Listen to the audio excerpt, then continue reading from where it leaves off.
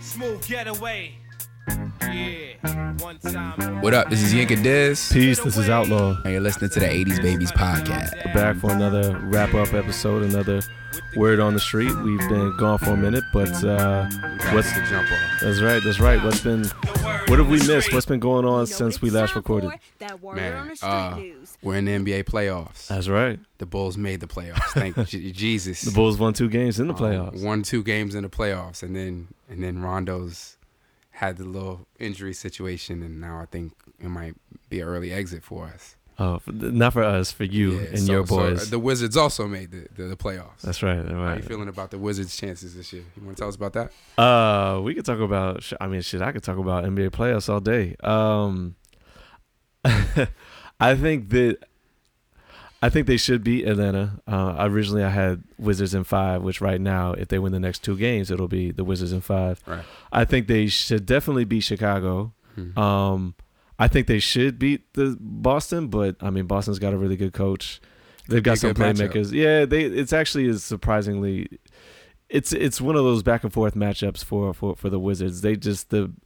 Boston's got some perimeter players that can guard our guys, so we'll see how that goes. Yeah, I mean, you guys got that guard front. It's Beal and Wall. Beal's not looking good right now, though. I mean, but that was last game. Yeah, we'll see. I think they put it together. I think if the big guys are banging, though, I don't think there's anything Boston can do about that. So, but if we assuming we make it to the Eastern Conference Finals and we get Cleveland, I actually think we can. I like our chances more in that series than I do in these first 2. The only reason why I say that high hopes. The reason why I say that is just because I think that the Wizards just they step up when they have to play the Cavs. The Cavs barely beat them in February. Also step up very differently in the playoffs, and I don't want to go too far into it, but the calls do kind of change a little bit when you get to I think the you're right playoffs. about that. We'll see. I think if the calls don't play a huge factor, I actually think the Wizards can take them, because the Wizards are the only team in the playoffs in the East anyway that are not afraid of Cleveland, and I think that actually plays a big part. So, yeah, interesting. Yeah, cool. All right. What else has happened? Kendrick Lamar dropped an album. Which we definitely need to talk about. Need to talk about. And if you're into TV, if you're into Netflix, which I am, the Get Down Part 2 came out. So maybe if I don't believe you have not seen that. I've only seen the first episode of the second season. I saw the whole first season. Yeah. It's okay. I think even though you haven't seen, the other 4 episodes in part 2, I think we still might have enough to talk about. So I mean, let's go into it. We might as well, right? You want to go into that first? Yeah, let's talk about Kendrick first. All right, let's talk about Kendrick. So Kendrick drops The Heart Part 4. I don't know if you remember that song, but that was the first kind of piece of this rollout. And in The Heart Part 4, Kendrick says, y'all got until April 7th to get y'all shit together. And that sends shockwaves through the hip-hop landscape, right? It sends shockwaves through the hip-hop landscape. Cats are assuming, does that mean that his album's coming out on that day? X, Y, and Z. I think most people assume that it was coming out that day. Top Dog comes out and clarifies that that's the day that the rollout starts for the April 14th release of Kendrick's next album, Damn, which comes out on April 14th. Right. Okay. So I don't know. Do you want to go into the critical reception? I don't know the critical reception yet. I know some people who love it. I know some people are like, it's cool. I think there's a lot of folks who don't even really know what it is yet. Okay. Which is interesting. I don't think there's anybody who thinks it's whack, because it's not whack. Right. It is not a bad listening experience at all. But I think that there's some folks who are like, is this amazing? Is it good? So I think that you must have a very level-headed set of friends, because the conversations that I've been hearing are wildly different than that. Okay.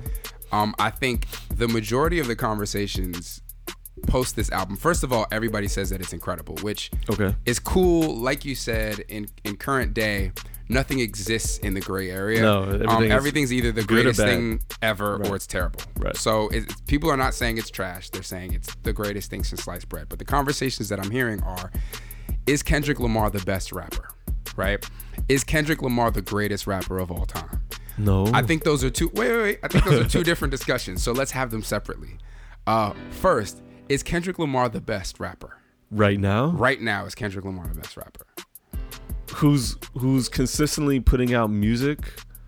Maybe. I mean, so I sometimes we're called haters on this show. I want to say yes. I personally think resoundingly that Kendrick Lamar, and it maybe not even with this album. It might have happened before this album, I think. I actually think with the rollout of All Right on the last album, Kendrick solidified himself as the best rapper right now. And when I say best, I mean there's a lot of asterisks, right? There's, that has a mainstream push. So, wait, do we just mean like pure rapping, or do we mean hip hop artist? Hip hop artist today. Okay. So if it's hip hop artist, then yes, I will say yes. If it's rapper, I mean that's different. Yeah, though. There's a whole lot of conversation there, right? I think that would be, but I do think though that Kendrick merits that conversation. He's in that conversation about who's the best at rapping, period. Okay. But I'm talking about him as a hip hop artist. Okay. Which is, I think, so if we're talking about hip hop artists, yes, I will give it to Kendrick. And which I need to clarify, that's not saying much though. It's not, but it is, right? Because of the fact that I'll take us off on a tangent. Back in the day when Jay-Z kind of took the throne. Well, which became 2001, 2000? Yeah, like blueprint time frame. Okay. I was, like I said, in the Nas camp. Yes, you were in the losing camp. And okay, whatever. And shots fired. Right. But one of the things that I think kind of brought me over to the light in terms of Jay himself is that Jay-Z always had this keen ability to kind of understand what other people liked and really understand how to create shit that kind of sits in between what we call your hip hop snobbery, people like us that want to be super critical about everything, and your people that just kind of like whatever's out and like what's popular. Yes, he's able to create something for everyone. Young Guru had a conversation about on a podcast about how Kanye and Jay-Z have this thing that they call tricks. And he was talking about how when they make songs, and I mean, we may have mentioned this before, when they make songs, they put pieces in the song for people who don't really care about lyrics in hip hop like we do. So like, for example, and I wish I never met her at all, right? Yeah. Like that's a trick. Yeah. So like they create these little pieces of the song that can be digested by anyone. Right. And I think that there's a certain talent in being able to make music that appeals to people who are hip hop snobs, but at the same time has just enough there that it can connect with mainstream audiences and people enjoy it. Right? I don't think it's that difficult to do though. I think it's very difficult to do. And that's why it's as simple as having a good hook. I don't think so necessarily, right? To me it is. Okay, so because I would ask you, I would challenge you, what bars from Kendrick on any of his last albums outside of the hook do people who don't really care about lyrics like repeat? He has a lot of little hooks and things like that he does on his songs. But I wasn't even finished with my point. All right, go ahead. So that particular point was, I used the trick scenario to talk about how Jay-Z's kind of able to unite the mainstream and the underground, sure. Right? And I think that Kendrick is one of the people that does that, and that's the reason why he's able to be in this best hip hop artist of current day conversation. So that was my argument there. But I think with All Right, I think All Right was the song that like solidified it for me. But I think he's the best. I would go back to All Right and just say that, like, to me, outside of the hook, I'm not sure. Outside of the hook and the bridge, like the part leading up to the hook, I'm not sure if it has those tricks that you're talking about. But maybe it does. I'd have to listen to it again, and look out for it, because I don't know like the lyrics of that song by heart. I mean, I know the hook though. I don't think that he's as good as Jay-Z at what we're calling tricks. Okay. But I do think that he has more versatility, dexterity in terms of his flows. And he's able to come up with very interesting cadences on different beats and stuff like that. Some of the things that Jay may not have done. But it might be less about his talent and more about just the production of today. It sounds different from the production of when Jay was in his prime. Jay was riding the beats, in the best and most creative ways that he could. And now the beats and the production sound different, and Kendrick comes up with lots of interesting patterns and things like that. But but yeah, man, I mean, this album I thought was really dope. Okay. I thought that he did a really, really good job of, I think today's hip hop listener has ADD, like worse than any other generation of hip hop listener. And, I don't know if you've seen some of these little memes and clips. There was a Crank Lucas clip where he was talking about how in the middle of the beat, like he'll be like, all right, change the beat. And on the 4/5 of a bar, I want it to do this. Like, he'll just, in the middle of a song, it'll just flip up and the beat will change and he'll, go a different way with it and stuff like that. Yeah. But I think it does a really good job of keeping the listener's attention. I think he told some stories on this. I think he had a really dope overall theme, and he had Rihanna on his album. I mean, you can't go wrong in 2017 with having Rihanna on your album. So okay, yeah. But I mean, I don't know if you have points to or for or against Kendrick in terms of where he sits today. Wait, all right. So you want to know about where I think he sits today or all time, or let's do today first, and then we'll have the all time. So in terms of hip hop artist, right? Right. So that's everything. That's music. That's marketing. That's performance aspect of presentation. Yeah. How everything gets out to the fans, and then his reception. I think that undoubtedly Kendrick Lamar is number one. Right. I would say undoubtedly, more so than Kanye. Definitely more so than Drake, and I don't know who else you even want to put into that conversation. Yeah, I mean, I was thinking about who could even be mentioned as his contemporaries, right? Yeah. I think J. Cole, from a talent perspective, can definitely be put there. I just don't think he has the body of work, and I don't think J. Cole understands. I think that what Kendrick understands more so than most hip hop heads still trying to make music, right? Mm-hmm. Kendrick understands people, like what people respond to, and he understands music really, really, really well. Do you think that, because we talk about this a lot with Beyonce, do you think that part of that can be attributed to the difference in their teams? Like Kendrick has a very deep team.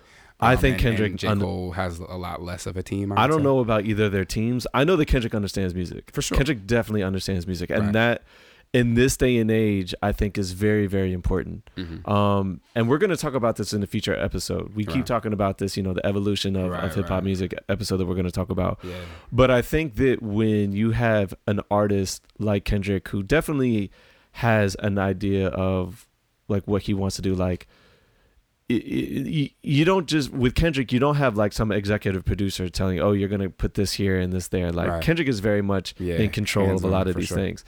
And I think that that's necessary for people to really connect with you. And I think that when you can establish that kind of connection with people, and then you understand the music, like how people respond to it, I think that's really going to work to your advantage. Yeah, and I think that maybe some other hip hop artists are kind of focused more on like making something hot and making sure that the rhymes are tight. And with Kendrick, it's going to be hot, but it's this whole sound, this whole vision that I want to bring to you. Yeah. That I think he just understands, and that definitely works to his advantage. But that's how I feel about him as an artist. As an actual MC, I feel rather differently about him. So I mean, I was back to the folks that are his contemporaries, right? I would say J. Cole, Joey Badass, kind of is putting himself in that category.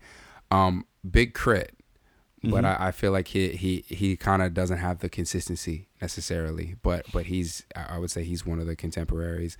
A$AP Rocky, the A$AP Mob, just folks that are like contemporaries that are in that category. I would say Drake, but we discussed why we feel as though Drake kind of has put himself in a different category. Drake is a pop star who uses rap music as a medium. Right. So I mean, again, I'm trying to mention folks that obviously, like you said, it's not like there's a whole lot of depth in this era. But there are some cats out there that have a lot of talent and are putting out the product. But I think like Kendrick is just has established himself as head and shoulders above. But for me, I don't necessarily think it comes down to lyrics for Kendrick. I think it's because I think it's the musical aspect. And one thing I will say about this album is that it keeps my attention musically. And you will hear me say this from time to time about how like I kind of left hip hop music. Right. And I'm kind of coming back to it a little bit. So the last one didn't keep your attention musically? Which one, To Pimp a Butterfly? I think To Pimp a Butterfly was more musical than this album. To Pimp a Butterfly, I enjoyed when I listened to it. And then after like a week or so, I was like, And then I would go back and be like, oh yeah, this is good. I listened to it one time. And then I'm like, all right, I'll go do something else again. Right. So, but I still think it's very good. But the point I was going to make is that musically, these albums do keep my attention. Right. And it's something that a lot of hip hop music hasn't always done from just the musical standpoint. Right. Is one of the reasons why I like Yeezus so much, which we decided that we're not going to talk about in depth. Right. I wanted to discuss that album, but we're not going to. But what I will say, one of the things I love about Yeezus as a musical piece is that like the songs don't end the way they start. Like there's constant motion, there's constant transitions. And for me, a lot of the music that I've been listening to for the past 10 to 15 years does that. Yeah. And one of the shortcomings of hip hop music, we're not going to get into this into too much detail because like I said, we're going to discuss this later. But I think a lot of hip hop is just like kind of standard intro, verse, hook, yep. And like that's it. And Kendrick has shied away from that. Kanye has shied away from that. Andre 3000. And that exactly. And that types of stuff really gets my attention. And so in those elements, this album is superb. Yeah. Where I'm going to question it is if there's some kind of deeper meaning that I'm supposed to get from this. Yeah, I feel like I'm supposed to. Yeah. And at the same time too, I'm not necessarily, I think I know what it is, but I'm not convinced that I know what it is. I will agree with you that I think that like I enjoyed this as a musical piece more than I did the lyrical content. Right. Even, the big storytelling record on here, which was Duckworth, right? Right. I enjoyed the music so much that I probably didn't listen to the story the first 2-3 times I heard the song. Right? Yeah. And then I listened to it again and I was like, oh shit, Top almost killed his dad. Like, right. But I didn't get that the first exactly. couple times. I was listening to this. I was listening to this album on the way over here, and I had to skip through some tracks because some tracks I knew better than others, and I wanted to make sure that I kind of had like the playlist in my mind. And Duckworth was a song that I hadn't listened to too extensively, but like I'm listening to it, I'm like, oh wow, like this music on here is just like amazing. Yeah. And then I'm like, oh wait, he's telling a story too. It's like, oh, he's saying he almost wasn't here. Oh, that's kind of cool. Yeah. Like basically I had the same exact reaction that you did. Right.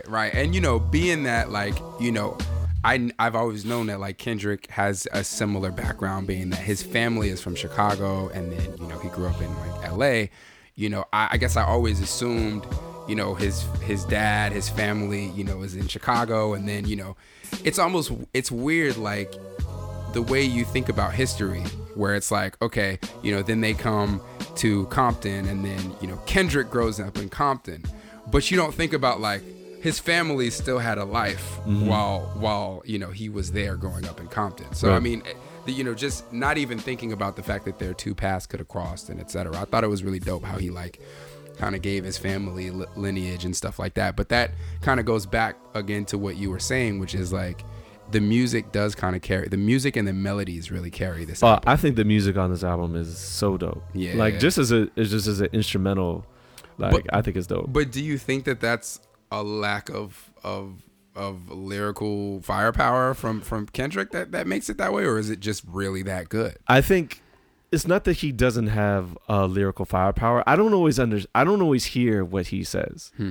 And I've never been impressed with Kendrick as an actual rapper. In fact, I think that if you were to go back into hip hop's golden age, which would probably be from like 1988 to, some people say 2001. Some people even kind of stretch it past 2001, but whatever. In that lyrical heyday. Actually, well. You said what? I said, actually, you're right. Early 2000s. I would say, if I had to put a distinct year on it, it's not to say that there weren't some lyrical, like to me, Andre 3000 didn't get really, really nice until post 2001. Right. But I would still say that era, we'll say 1988 to like 2002, right? Like, right. I would say that was probably like the golden age, the pinnacle of like hip hop MCing. Right. And I don't think Kendrick like stands a chance against half those cats. So it's funny, like, that lyrically, I don't think it's funny that you say that, because prior, when we were talking about his contemporaries, I mentioned Joey Badass. I don't know if you've really listened to Joey Badass, I have not. But I don't even know my who criticism that is. of Joey Badass has essentially been, you know, he's a rapper from Brooklyn. I think he's of West Indian lineage. Okay. Who to me sounds like he would be maybe a C-string rapper from the Boot Camp Clique, but now everybody is like, oh, he's got this golden era 90s, you know, type of sound to him, and I'm like, okay, the aesthetic in terms of the beats that he raps on, and maybe the throwing around, you know, Jamaican slang, yes, but lyrically, he just doesn't really do it for me. Hold on, I'm trying to figure out which one Joey. There was a Facebook clip I saw recently of some guy freestyling, and he looked like he was just a really aggressive dude, just kind of heavy set. That's not Joey Badass. Nah, Joey Badass is like a slim, short. He actually kind of looks like a little bit taller version of like a Kendrick or something. Like he's a petite dude, but yeah, I mean, I think that criticism I could lob on. I don't necessarily feel that way about Kendrick. I think Kendrick is dope, and I think he has opportunities, you know, where I personally was somebody that said that the hoopla over the Control verse was a little overstated. Mm-hmm. But I think that he definitely has, you know, moments where he comes out and he's a beast lyrically. I'm not saying that I don't think that Kendrick is whack.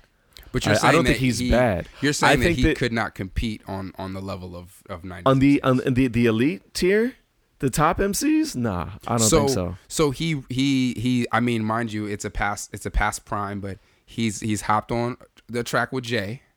You know what I'm saying? With the Bitch Don't Kill My Vibe, where he came back with the second verse, and he actually, I think, But Jay's been on tracks with a lot of whack people, so that doesn't mean anything to me. No, I'm not saying that the fact that he's on the track is what matters. I'm saying his verse on the track was better than Jay-Z's verse.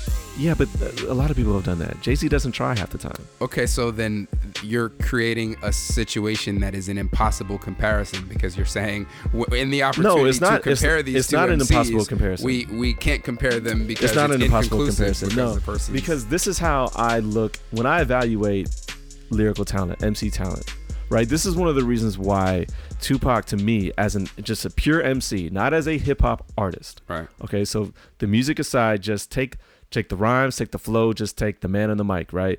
Tupac, to me, will never, ever be anywhere near the level of Biggie, not even Jay-Z, Nas, Andre 3000. Like, Tupac never gets close to them. And the way that I evaluate talent is, I used to write lyrics. Right? Wrong. Nah, I used to write lyrics. You still rap. To me, I feel like if I'm listening to something that I can understand easily, but that is impossible for me to, it would have been impossible for me to create that myself. Like, that to me is pure talent.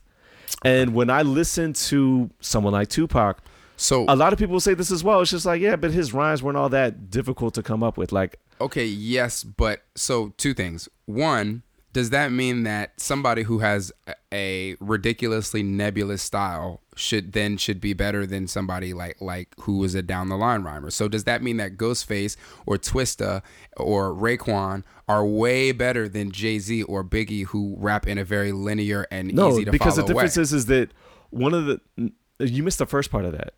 One of the things that made Biggie so great is that somebody with like a 5th grade education couldn't understand what Biggie's talking about, exactly. Right? A lot of these young cats, like even when I was younger, didn't understand what Ghostface or Raekwon was talking about, right?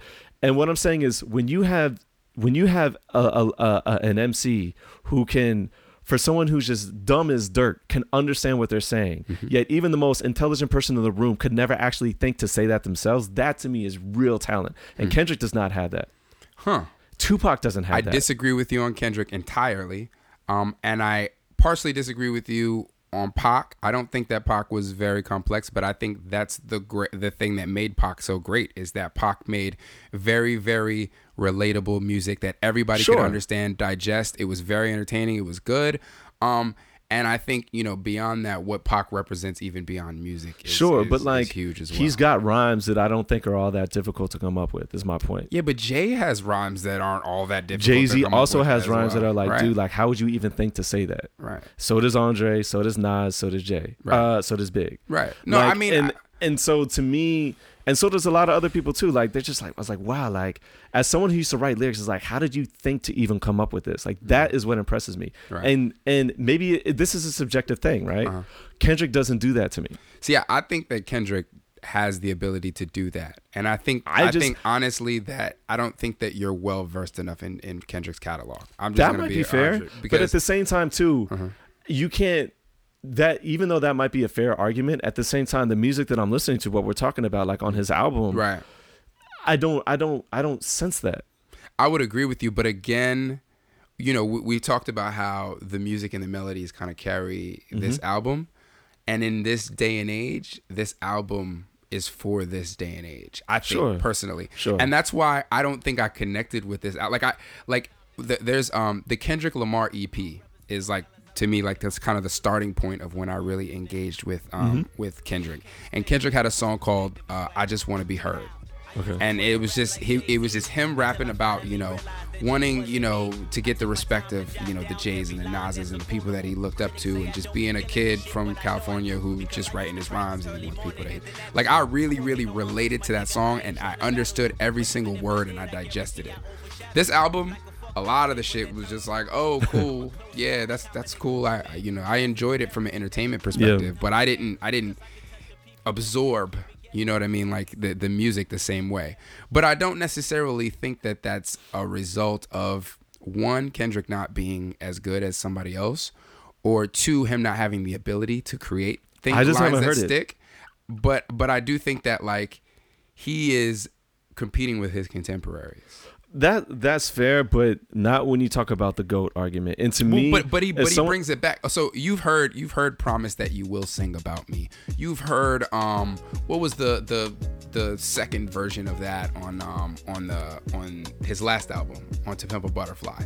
He had another song where it was again told by the sister of the girl from "Promise That You Will Sing About Me," where he's talking about, you know, the girl, how dare you talk about my sister like that? She was going through X, Y, and Z, and that's why I'm doing this, right? Like, he's got songs where, like, if you heard those songs and you felt like you could write like that, Andrew, like, you need to start back writing, fam, because if you putting out heat like that, you need an album ASAP. I'll have to go back and like, check those out. But like, I mean, for me, it comes down to, like, I think the simplest emceeing term that my favorites have, the ones that I think are the best have, is something called wordplay. Right? And you know what wordplay is. Right. And to me, on a wordplay front, like, the cats that I mentioned versus Kendrick, I mean, it's not even fucking close.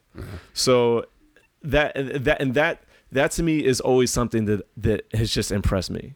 From the best. People who really, really just, and, you know, if you want to say that Jay-Z's got some simple shit, fine, but you know that Jay-Z's I know Jay gets busy. I would never try to take anything away from him. I'm just saying measure it for what it is. Jay-Z also put out the Blueprint 3. That album fucking sucks. So I mean, like let's not pretend like just because you're one of the greatest of all time, you don't also have things that don't stick. Yeah, but you're comparing the artist to the MC. I'm just talking about from an MC Jay-Z angle. As an MC was not good on Blueprint 3. But he's already proven himself that he's one of the best. Okay, but Kendrick's already proven himself. To me, he has a very heavy body of work.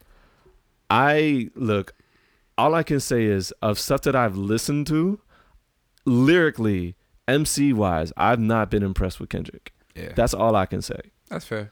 So, yeah, I'm not saying that I don't like him as an artist. Right. I think he's a great artist.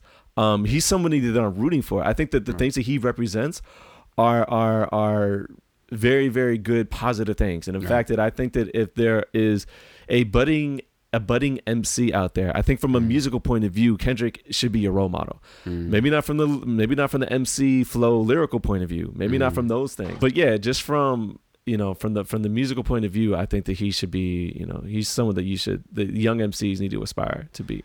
Yeah. But from an actual, you know, lyrical standpoint, you know, go back a little bit further. I think that there's much more. There's much better talent back, 15, 20 years ago. So I was listening to Peter Rosenberg. I think it might have been Juan Epstein, and Peter Rosenberg. Hold on, was before we move to okay. And Peter Rosenberg was talking about how there are some people who are tethered to the golden era of hip hop to a point where they're not willing to understand that everything in life evolves.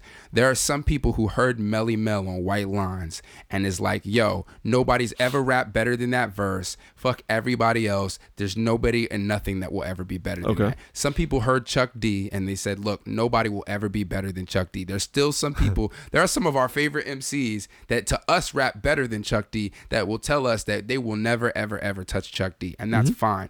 But I think, especially in order to be a pundit in this day and age, you need to be able to accept the fact that in some ways things are going to evolve, and they're not gonna necessarily be an apples to apples discussion, right? And Kendrick is one of the few people who have done the work to where like he has a body of work that really speaks for itself. It's wild because I think these MC comparisons that you're having, I actually think that J. Cole would be a better candidate for those discussions. Like, I think he's an MC that kind of, he lyrically, he can stand one-to-one where you can break down his lines and you can break down lines of other MCs and put them next to each other and be like, okay, this dude, dope. Kendrick, it's just a little different, like especially the stuff that he's putting out now. But I also think that a lot of it has to do with just where we are with music today. Sure. So, but I mean, anyway, I didn't mean to go super. No, far but I down mean, that. I'm aware of all that. Right. I honestly don't think that like, because those are conversations that I have with myself. It's like, oh, is this just something of like, a new versus old thing? And for me, that's not what it is. Because like I said, I actually think that musically, I think that he surpassed a lot of what they did in the golden era. But Kendrick's not a producer, right? So like, what you're still saying that Kendrick as a rapper, you don't think holds the muster, but the music that he chooses to make his raps on is what you're driven I think by, that if you took out the beats, right, and I think that if you just had him rapping, and I think that if I were to compare that to the people that I mentioned, I don't think Kendrick, can hold his weight. The funny thing is, another person who you may be less familiar with, Ab-Soul, who's also on TDE. I think from a wordplay perspective, I would put him above Kendrick, at least during the days when they all rap together. But I have to put you onto a Black Hippie mixtape that has them, like the early days of them just spitting. I mean, dude is clever. His wordplay is incredible. He is there, and I think that's fine. And I think that back to this whole discussion of is he the GOAT, which some people have said, and I don't said think that. he is. I personally don't think he's the GOAT. He's not in my elite tier either. But I do think that I'm able to say that I'm comfortable with him being mentioned in conversations. If cats are saying who's in your top 10, who's in your top 20, and Kendrick Lamar's name gets mentioned, I'm not going to be like, fuck you don't know what you're talking about. Right. And there's a lot of people who cats will put in their top 10, and I'll be like, I don't respect you. Like, I don't respect what you're saying. So this is how somebody asked me, I think we were talking about basketball. I think it was talking about like LeBron James or something like that. Like, right. And this whole thing like, oh, top 1, top 5, top 10, like, right. Or no, actually it wasn't even LeBron James, it was Dirk Nowitzki. Okay. Right. And someone was saying that Dirk Nowitzki needs to be like a top 20 player. Right. And to me, I'm like, I don't really care about top 20, top 50. I don't think about it that way. I think about tiers. Okay. Right. And to me, it's like I have an elite tier, of which of course MJ's in it, Magic, Bird, Wilt, maybe Bill Russell, Shaq. Dream? Yeah, Dream he'd probably be at the lower end, right? LeBron James would be in there, right? For as much as we like to hate on him, he's definitely in there, right? To me, MJ is at that pinnacle, but like there's an elite tier, and Dirk is not in that tier. Okay, he's in the one underneath that, right? Who else is in the tier? You can have like Scottie Pippen, John Stockton, Isaiah Thomas, Stockton is overrated. I'm trying to think if Tim Duncan should actually be in the elite tier. Yeah, because Dirk is not better than Tim Duncan. But either way, that's not the point. The point is that like I don't think about like top 20. I think about these things as tiers. Okay. And in terms of MCs, like my elite tier, there's 4 people in this elite tier. Okay. And that's Biggie, that's Jay, that's Nas, and that's Andre. Okay. Right. Those are the people that I mentioned. Then there's like a first tier underneath that. Ice Cube is in there. You don't think Rakim is like? No, Rakim is a first tier MC. For me, Okay. he's first tier. So first tier that's under the elite? Yeah, it's Okay. elite and then first and then it's elite All right. 1, 2. It's like first division, premier division. Okay. Right. Okay. So it's elite and then first and second and then third. Right. So first tier, yeah. So there would be like Rakim, Ice Cube, maybe Big Daddy Kane. Mm-hmm. If not, he could be a second tier. I always think about like where I would put Snoop. Snoop is probably second tier, but I like him, so he might be at like the bottom of my first. And you're saying Kendrick is in none of those? Oh no, Kendrick is at least second tier. At least second tier. By the end of it, I might be able to say that he's. Well, that's fair. You're saying he's not in your top 4, which is fair. Yeah. Like that's definitely fair. But I he can't be thought the- you were saying like he's like nowhere near the conversation. He's not a dope MC, which I Well, because I think that think is absurd. here's the thing. I think that if this is why I constantly go back to like the MC talent versus the musical talent, right? Okay. Because Jadakiss, from a musical perspective, is nowhere near as nice as Kendrick, right? Right. But from a lyrical perspective, like honestly, like Jada's nice to me. Yeah, he's you know hella what I nice. mean? And so, I would have trouble saying that Kendrick is the GOAT when I don't think he's as nice as Jada. And Jada to me is a first tier. You know what I mean? But lyrically, Kendrick can do lots of things that Jada can't do, right? Because Jada is like, he's your 9-iron. Like he's your trusty. You know what you're gonna get with him. He's gonna give you, if you give him a 95 beat per minute beat, and you step back, he's going to knock that shit out of the park. He's gonna give you one of the illest 16s you've heard, even though it's gonna sound just like the last 16 that he gave the last person. But you know what you're gonna get out of him. With Kendrick, it's like it's unexpected, but it's just gonna be dope. You know what I mean? So I mean, it depends on what you're looking for, but I think there are things that Kendrick cannot do what Jadakiss does, but Jadakiss can also not do what Kendrick can do. I mean, that's you know what that's fine. My point is that to me right now,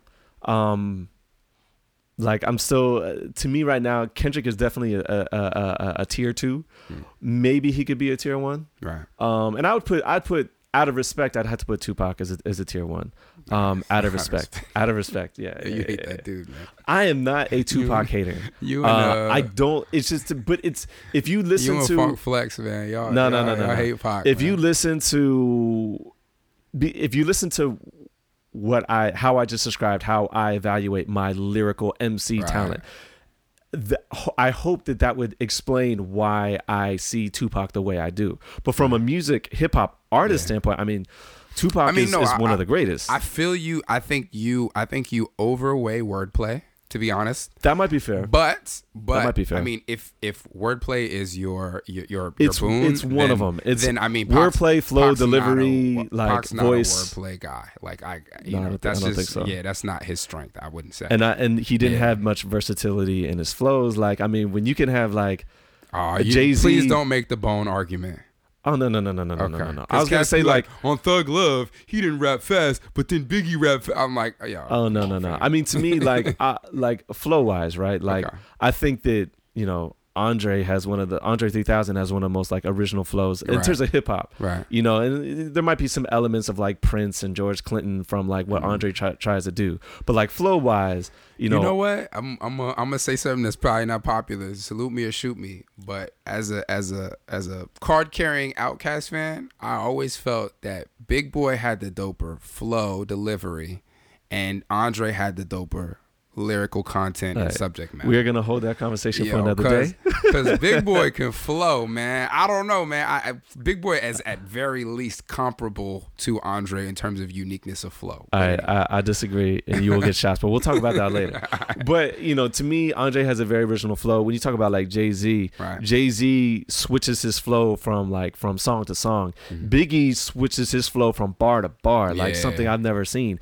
And Nas is just like the smoothest, natural sounding flow, like arguably ever. Yep. And like on those aspects, like Kendrick to me doesn't really compare. Tupac doesn't really compare to me. It's nice, but it's not like those cats. But I mean, so you gave each of those folks their own commanding, or unique presence, right? And you described it. I mean, Tupac himself also has a very unique, commanding presence on the microphone. He's got personality for sure. How he comes off too. He's got personality for sure, but it's just in terms of how I've learned and grown to evaluate MC talent. Yeah. You know, that's just why, like, you know, going back to Kendrick, it's just why he doesn't. I can't say he's the GOAT because he doesn't hold up to those cats for me. But I mean, but you know, he's got some time. Jay-Z didn't start that way for me. Andre certainly didn't start that way for me. Right. And so I heard a couple of interviews. One was with Clark Kent and one was with somebody else. I don't remember who it was. And they were saying, you know, back when Jay-Z was rapping like Fu-Schnickens, they knew he was going to be the greatest rapper of all time. And I'm just like, how could you have? How? Yo, cats do evolve. That? And, you know, I mean, it takes some time. But Kendrick definitely has a lot of room to grow. So but he's also done a whole lot, you know, already. No, I like Kendrick. Yeah. Okay, I am not a Kendrick hater. Just because I don't think someone is the GOAT, that doesn't mean that I don't think he's nice. I do think that Kendrick is good. Obviously, Kendrick is nicer than I am. I'm not, you know, that's... Yo, if you got Sing About Me, I'm Dying for Thirst, if you got that in your notebook somewhere, I need to hear those bars, man. Like. Yeah, no, I mean...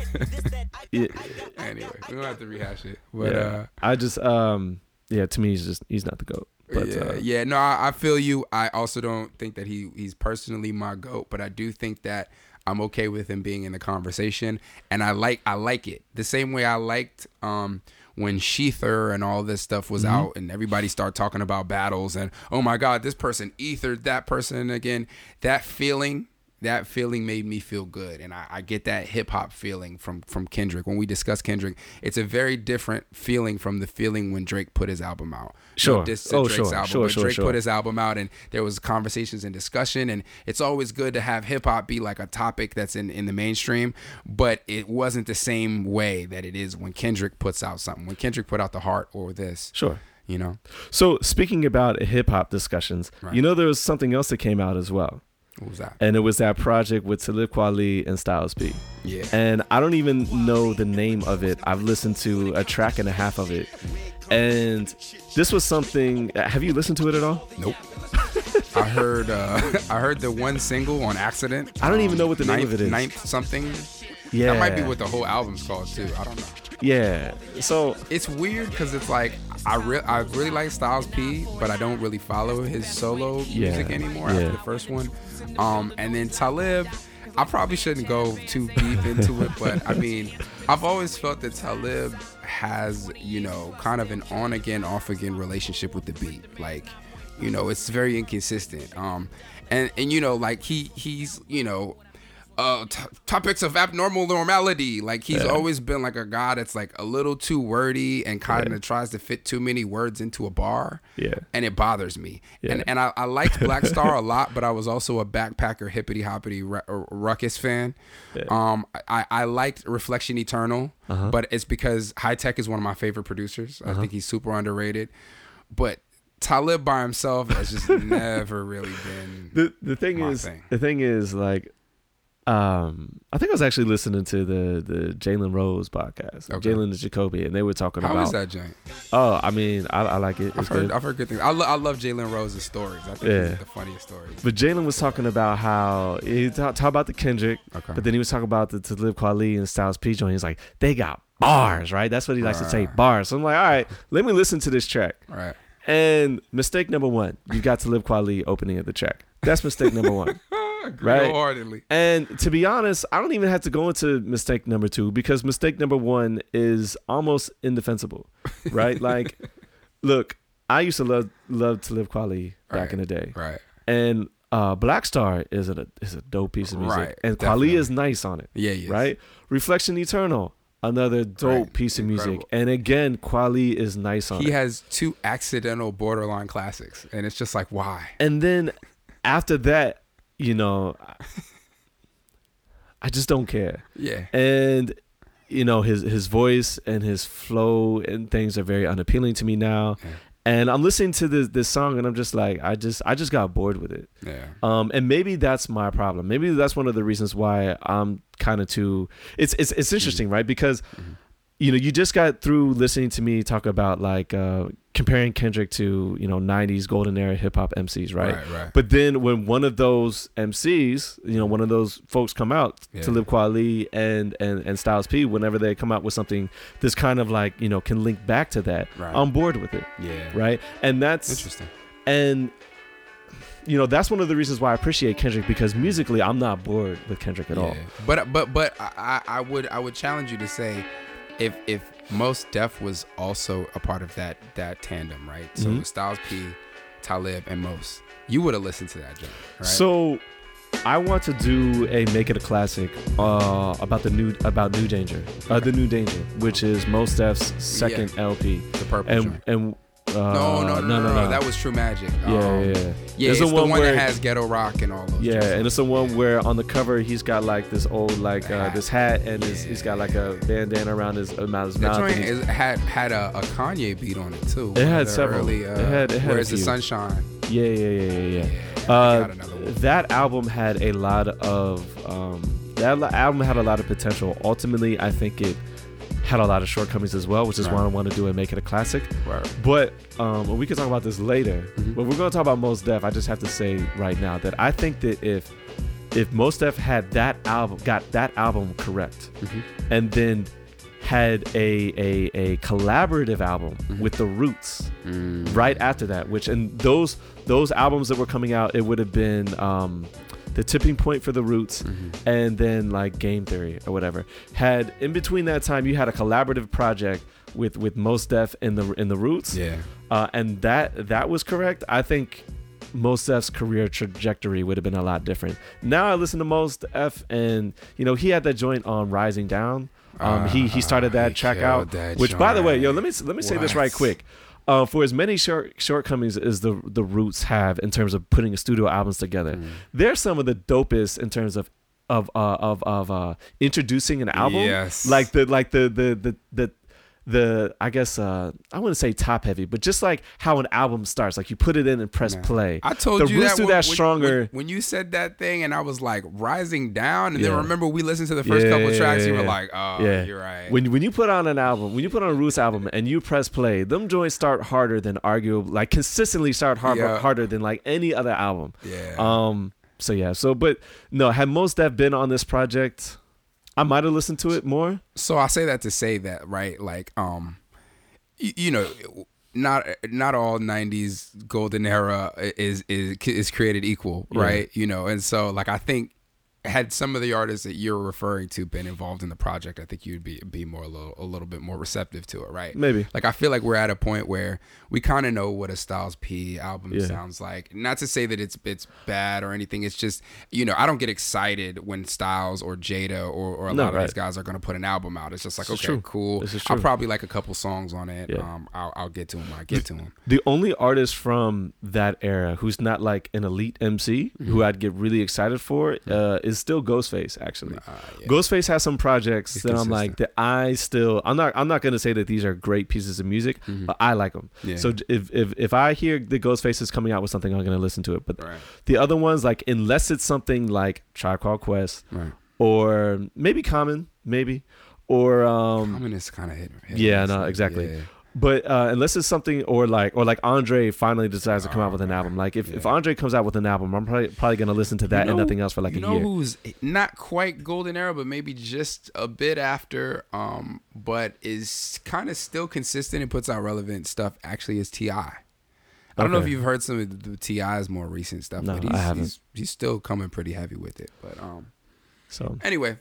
So do you wanna touch on the Get Down Brothers before? Sure. So part 2 came out. Yeah. And I've just finished up watching the series. I want to say it was on Friday. Right now we're recording this on Sunday, and I happen to like the series. If you guys haven't seen it, we will be talking about it a little bit, but I'm not going to get into any specific story points. Right. More just like the general things of the series, like what they included, because you have not actually finished part 2, right? Yeah, I've seen the first season and the first episode of the second season. And so, first of all, what did you think about? Well, let's just talk about both parts then, part 1 and part 2. What do you think about their depiction of the Bronx? About how they're telling this the origins of hip hop? So I've actually had a lot of conversations in the first season with Shamira, who we had on the last ep. And Shamira's from... She's from Harlem. Harlem, okay. But, you know, first of all, both of us agreed that we don't necessarily feel as though Baz Luhrmann was the right person to create and canvas what the creation and of he has hip-hop admitted was, this, right? He's definitely because admitted that. His whole Gatsby, you know, over the top, shiny, you know, flashy thing, it really looks cool to the eye, but hip hop itself, it feels a little bit less shiny, you know, at least at that point in time. But I think it actually is starting to work. When I first saw the first season, I was like a little shaky on it. Yeah, there's a lot of like artsy things to try to do. I'm like, I don't really buy it. Artsy. People were turning into cartoons and running away and stuff, and I was like, eh. But the one thing that I really, really like about the show is, I think hip hop has a little bit of a revisionist history in terms of the impact that disco had at the time when hip hop came into the landscape. And the intersectionality between the two, right? Because, you know, most of the cats, when hip hop really became a thing, were like, yo, that disco shit's corny. But like, you know, let's not forget that Rapper's Delight, you know, is off of the Chic, right? It's a disco record. So I do like is it that. Chic or is it Chic is an artist, right? Yeah. It's is the artist. Isn't it? Good Times. No, hold on. Yes, it is Good Times. Yeah, Good Times. Yeah. So, but yeah. Anyway, so I do like the intersectionality between those two things. I like the fact that you know, and I came to her and I said, look, was the Bronx really that bad back then? Were they just burning houses down? And she said, actually, yes. Yeah. During that time frame, she said, you know, the thing was, you know, the housing market completely flipped. It was a bad place to be.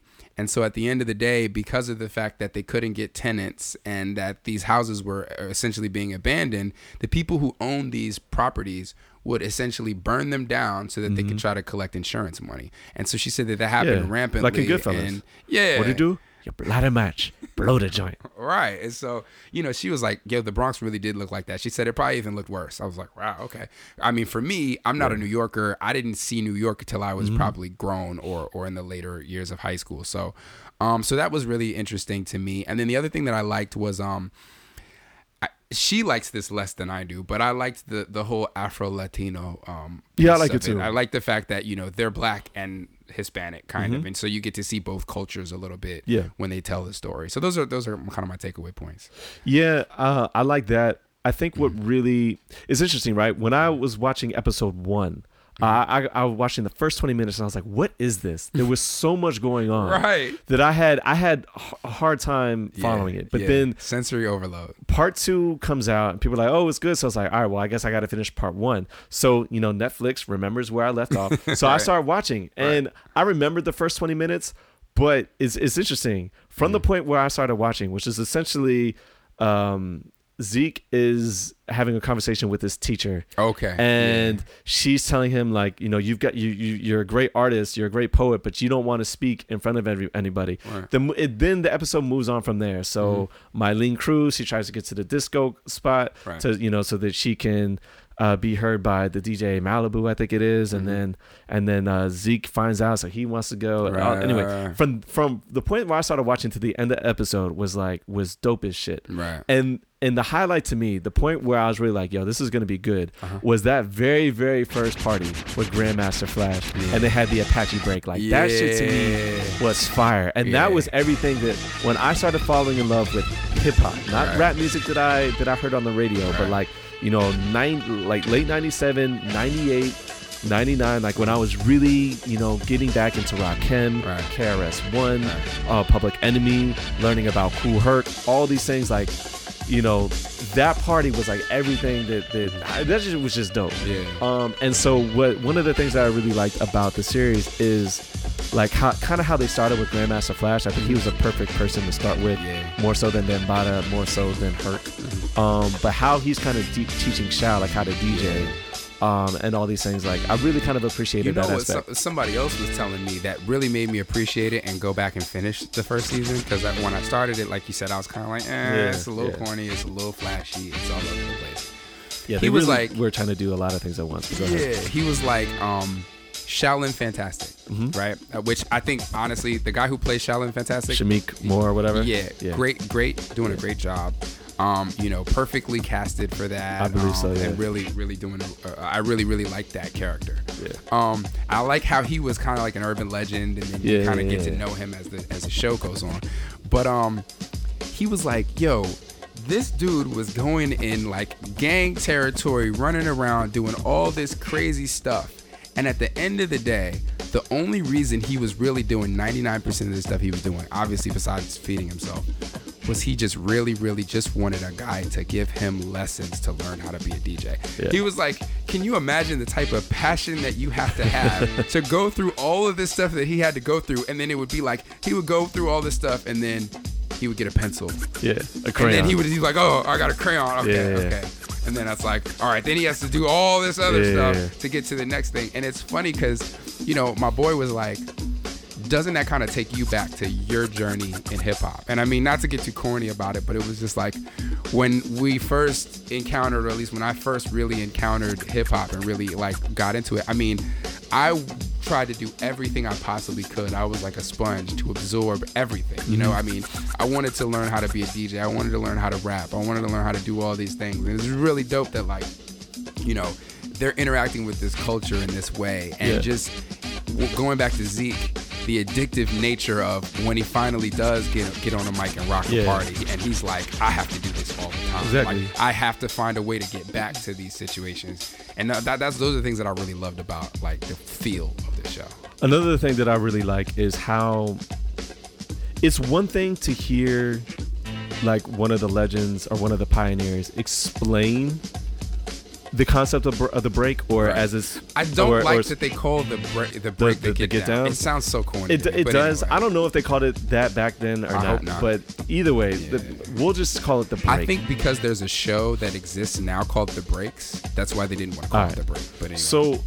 But it's one thing to hear one of the pioneers explain the break. It's another thing to kind of see it played out in a drama the way it has. Yeah. And the way that they kind of explain how like the idea of the loop, like what it really was like. I think the show does a really good job of explaining that, like just exactly what the crowd was responding to, because I think that and another thing that the show does really well, and they do it well in season 2, is the idea that like this isn't music. You can't make money off of making records off of records that are not your own, right? But why it's so appealing to people is just like that segment of the beat that people really kind of focus on. And just when you loop that, like maybe other people don't, maybe the mainstream cast, the disco cast didn't really understand the musicality of it, but it clearly resonated with certain individuals, and what you were able to do with that, both with the dancing and both with the lyrics. Like, I think the show does a good job of explaining that. And I like that they called the rest of the record the whack part. That shit was hilarious. And when he was the whack part. Right, he was talking to the girl and he was like, oh yeah, you do the whack part. Like, that was hilarious to me, especially the look on her face, because she was just like, she was just so confused. Like, how could what I'm putting on here be the song they made for her though, "Set Me Free"? That shit kind of goes. Yeah, no, that joint does go. And there are some records that go. I also think it's hilarious the Disco Biscuit joint that the other guy was trying to push. Boogie, Disco Biscuit. It's horrible. They actually, I want to say that song actually comes to life in season 2. Okay. Or part 2. Yeah, I can imagine. I also thought it was dope, back to what you were saying about how they explained the break. The part where he's teaching the daughter of his mentor, they're just like smoking weed together in the office in the first episode of the second season. And he's like, oh, this is the get down part. The white girl. Yeah, the white girl. And she's like, what are you talking about? And then he's explaining to her, what it is. Yeah. You can tell she still kind of doesn't get it, but it's just dope that he like, kind of sat there and really tried to explain to her what was going on there. But yeah, man, I thought it was really dope, and I like the energy of when they finally do start rocking parties, and when they bootleg the dude's tape. And then they're playing the tape, and they like completely just get shunned, and nobody's feeling them. Like, I still don't really know how they worked out of that situation, and I might have to go back and watch the end of the first season again to really get it. But I thought that was authentic. Like, oh, you guys are fake. You guys are like, and then people came and like messed up their shop, the beauty shop. Right. That was dope. So a couple of things that happened in season 2, and they're not, like I said, they're not huge story points, but there's some general things. Is on the CASA, the NOVA, the rest is FLY, right? Mm-hmm. So that is a famous lyric from what's the first joint? Rappers Delight. Yeah, I'm right? the NAS, the TER. Except the person who wrote that was Grandmaster Caz, and in the show, they've got they've got Grandmaster Caz performing a little bit, but also they've got this dope track on this mixtape, like this dope beat, whatever, with Grandmaster Caz on it, and he's rapping that lyric. Dope. And the fact that they put that in there to say like, yeah, like these Sugar Hill Gang guys, like they straight up stole Grandmaster Caz lyrics and put it on their own, right? Like because the person who got the writing credit was the woman who put that song out. So that's interesting, right? For which one? For Rappers Delight? Wasn't there like a woman who supposedly wrote the whole record? I don't know. I just and know that Grandmaster Caz's lyrics are all over that track, and they pay homage to that in the series. And another thing that they do, which I kind of wish you saw the series for this, but they go to Africa Bambaataa and the Zulus, the Zulu Nation. That's dope. Which is. So how do you did they touch on what's going on with Zulu Nation today? They did not. Because that's kind of interesting, right? Like when you I don't know, most people who are watching the show probably don't have any idea about that, but you know, that would be interesting. Go ahead, get into it. Explain. I mean, so essentially, like, it was Africa Bambaataa himself. It was Africa Bambaataa himself, who's been accused by multiple people, but one guy in particular, who basically said he was molested by Africa Bambaataa over the course of a lot of different years. Mm-hmm. And so I mean, being that that's kind of something that's in the news, a little bit less so because Africa Bambaataa is not a big name right now. It's interesting that they would go there. Yeah, well, I mean, I think from the show standpoint, they had to. I mean, they start off with Grandmaster Flash, and then they go to Kool Herc, the 1520 Sedgwick Avenue. It's almost like you're accepting, you're accepting the behavior or the potential behavior by it. So I have some thoughts on this, and from what I understand, KRS-One got blasted for this, right? KRS-One is from South Bronx, and all these people are like idols to him. And in terms of like South Bronx hip hops, I mean, KRS-One, BDP, Boogie Down Productions. I mean, those are one of the biggest names to come out of Bronx. And I didn't mention this, but that was the reason. One of the other reasons I really hated the show when I first started watching it is because Nas was the voice that they decided to be the narrator, and anybody who like listened to 90s or 80s hip hop, like. The Boroughs kind of did their own thing. Yeah. And Nas is a very characteristically Queens rapper. Yes. And the Bronx sound is totally different. And the thing is, especially given that this is focuses, it's the story is from the Bronx, right? In the 80s, I mean, maybe Bronx and Queens was going at it because you had Marley Marl and he was a producer, but who was the MC? MC Shan? MC Shan, right? Yeah. Right, and was going at it. And then, of course, they had The Bridge Is Over.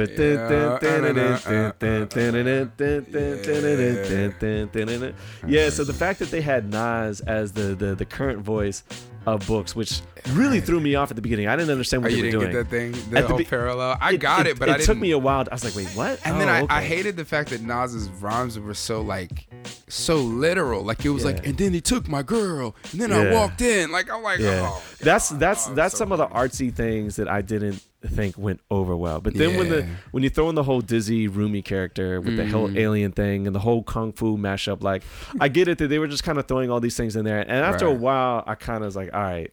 I mean, they had to have a graffiti guy in there, right? Like, no. But like the whole, in part 2, they do this thing where it's like they actually show the characters like as if they're in a comic book, like an animated So thing. in the first episode I saw where he like wrote him a letter when he was in prison or something like that. Right. So, so apparently, and I didn't see, somebody else was telling me this story, but apparently KRS-One was defending Bam, was defending Bambaataa. Right. And KRS-One got dragged for it, talking about like, how, you're supporting the molestation and all these other things. And what really actually kind of put things into perspective for me was Chappelle. Okay. Right? Now, Chappelle has the Netflix 2 comedy shows, and they were recorded, in years past. I want to say they were recording like 2016 and 2015, right? Okay. So that's why some of the material on there is kind of dated. But one of the things that he does is he's got this whole Bill Cosby segment. Right. And when I was listening to it, I was like, wow, like he went in really in depth on Bill Cosby, and he almost kind of defends it. But then I thought about it. Nah, he got at him. He did. Yeah. And I thought about it, and to me, the way it kind of put it together was like, he was almost reconciling with himself, because it sounded to me like Chappelle was really defending Bill Cosby for a long time. And then when he finally couldn't do it anymore, he's like, look, like, obviously he did all these things. But what Chappelle makes mention of is like, look, this guy was my hero. Before I knew about all these molestation things or these rape cases, this guy was my hero. Like he saved a lot of people, but he rapes or something like that. Right. Which is really, really effed up. I guess it's kind of funny, but whatever. It's a really effed up thing to say. But at the same time, like, I'm trying to look at this from what I think is Chappelle's perspective, which is like, look, he grew up idolizing this man. This isn't just one of like his favorite comedians. This was arguably like his number one hero. Right. And all the things that Bill Cosby did in the community, all of the ground that he broke, making Chappelle's career possible. Like, Cosby was almost like a god to him. And to see, the man behind the mask, like to see, what he became was what must have been really tormenting from Chappelle. Yeah. And I think what Chappelle wanted to emphasize is like, look, when we talk about Bill Cosby's legacy, we cannot not mention these rape things, right? But at the same time, it can't be the only thing that we talk about. We also need to talk about all the other positive things that he did. And yes, when we talk about those positive things that we did, we're not going to ignore the rape. We can't. This is all who he was. But like, does it tarnish all those good things? And I think what KRS-One say those things? I didn't hear it, but I'm guessing though that from KRS's point of view, I'm guessing the Bambaataa was just as much a hero to KRS. Yeah, and Bambaataa and to KRS's perspective, he might be saying, again, I didn't actually hear it, but I would like to think that he's not saying, look, like, let's ignore the molestation. Like, we can talk about that. But at the same time, like, just because we're going to talk about how he, sexually abused these boys, if we're going to talk about that in his legacy, we can't then ignore all the other positive things that he has done with his legacy. And when you talk about Bambaataa, the Zulu Nation, like what they try to do with positivity, and in the show they emphasize that the gang members were afraid to go into Vietnam because even though the Zulu Nation was talking about positivity and all this other stuff, nobody messed with Bambaataa and the Zulus. Now, it's like the fruit of Islam. Perhaps. Now, what might also be skewed with that, though, is the fact that apparently I was reading that a lot of that gang culture kind of died down in the late 1970s. So who knows? I mean, but that was a big part of it, right? Like, I mean, I'm not from New York, so I can't claim to be the know-all. But I think part of the reason that gang culture didn't spread the way it spread in California and a lot of other places was like people who were influential people in the community were like, essentially like, no, like we will, if we see little gang outfits setting up, we're going to beat those people down, or we're going to do whatever we have to do to keep that out of our neighborhood. And something that's interesting about that is there's this one episode that I think you really need to watch where essentially the Get Down Brothers, they do this performance, they get paid, and they're starting to get paid. And Zeke's parent, or Zeke's, I guess, aunt and uncle, they freak out, and the Kipling brothers, Dizzy and Ra and Boo, their parents flip out as well, and they all assume that, well, if you guys are making money, you guys are just selling drugs, and the idea that I think that a lot of that art was misunderstood, right? A lot of the hip hop music was misunderstood, graffiti art was misunderstood. If you're tagging, you must be a little gang member, right? Like, I think the show does a good job of illustrating all that, and those are things that that I really dug. Right. That's dope. Yeah, I mean, I'm definitely looking forward to checking out the rest of it. I mean, even just the first episode of the second part to me was a lot better than how I started this. First season. One of the things that was really cool was what they did with Mylene's character. The idea that everybody wanted a piece from her, especially her father, who's a fucking piece of shit. Right. But I love Giancarlo Esposito. But he's a piece of shit, though. He is the man. He's my favorite character on Breaking Bad. His character on Breaking Bad is one of my favorite characters of any show ever. And so it's interesting now seeing him in this role where I'm supposed to despise him, you know, because he's an asshole. Yeah. But Giancarlo Esposito was so good. I mean, I love the transition that he's made from, you know, film to TV. And a lot of people do that. But I mean, like, you know, this guy, I think one of the first places I saw him in was like Mo Better Blues. Right. And he was in a lot of the so I thought he was Afro-Latin, but he's like Italian, right? He's mixed. He's I definitely think he's got like some mixed, black like black and Italian. Yeah, he's whatever. He was in School Days, right? I guess, was he? I think he was in School Days, and then of course he was in Fresh, which a lot of people don't talk about, but that movie's a classic. And then of course. He also played. He played Ali's father. He played Senor Clay, Mr. Clay, in the Ali movie with Will Smith. I don't even remember that. Yeah. So now we're just kind of going on now, but yeah. So that should wrap it up, though, I think, unless you got anything else to discuss. Nah, I'm looking up if he's okay. Yeah, so he was born in Copenhagen. His mother was African American. His father was Italian. Okay. And he was raised in Europe until the age of 6. Yo, he's a brilliant actor. Yeah. So he's dope. All right. Yeah. Anything else you want to say before we wrap this one up? That we should have Make It a Classic coming soon, and we're gonna try to get Panama Jackson from Very Smart Brothers to be featured on an episode too. We got to work out the scheduling and stuff, but we're gonna try to get that happen. And dope. We need to try to look into seeing this. Getting a premiere of that Tupac movie so we could talk about that. Oh yeah, that would be fire. So I'm actually really looking forward to that movie. When I first heard about it, I was like, oh no, it's gonna be another Notorious. But then I saw the trailer and I was like, wow, okay. Yeah, if they put the same type of commitment into it that they put into Straight Outta Compton, that was I think it's gonna be dope. Yeah, but the dude that they got looks like Pac too. He looks like a thicker, a less sculpted version of Pac. Yeah, it's pretty crazy. Yo. But, I'm looking forward to that. So anyway, I think we're good there. We're gonna sign off. So peace. Nobody pray for me. It been a day for me. Yeah. Hey, I remember syrup sandwiches and crime allowances. Finesse a nigga with some counterfeits, but now I'm counting this. Parmesan with my accountant lips. In fact, I'm down in this. You say with my boo babe tastes like Kool-Aid for the analyst. Girl, I can buy your Westie world with my base stuff. Ooh, that pussy good. Once you sit it on my taste buds, I get way too petty once you let me do the extras. Pull up on your block and break it down. We playing Tetris. AM to the PM, PM to the AM phone. Piss out your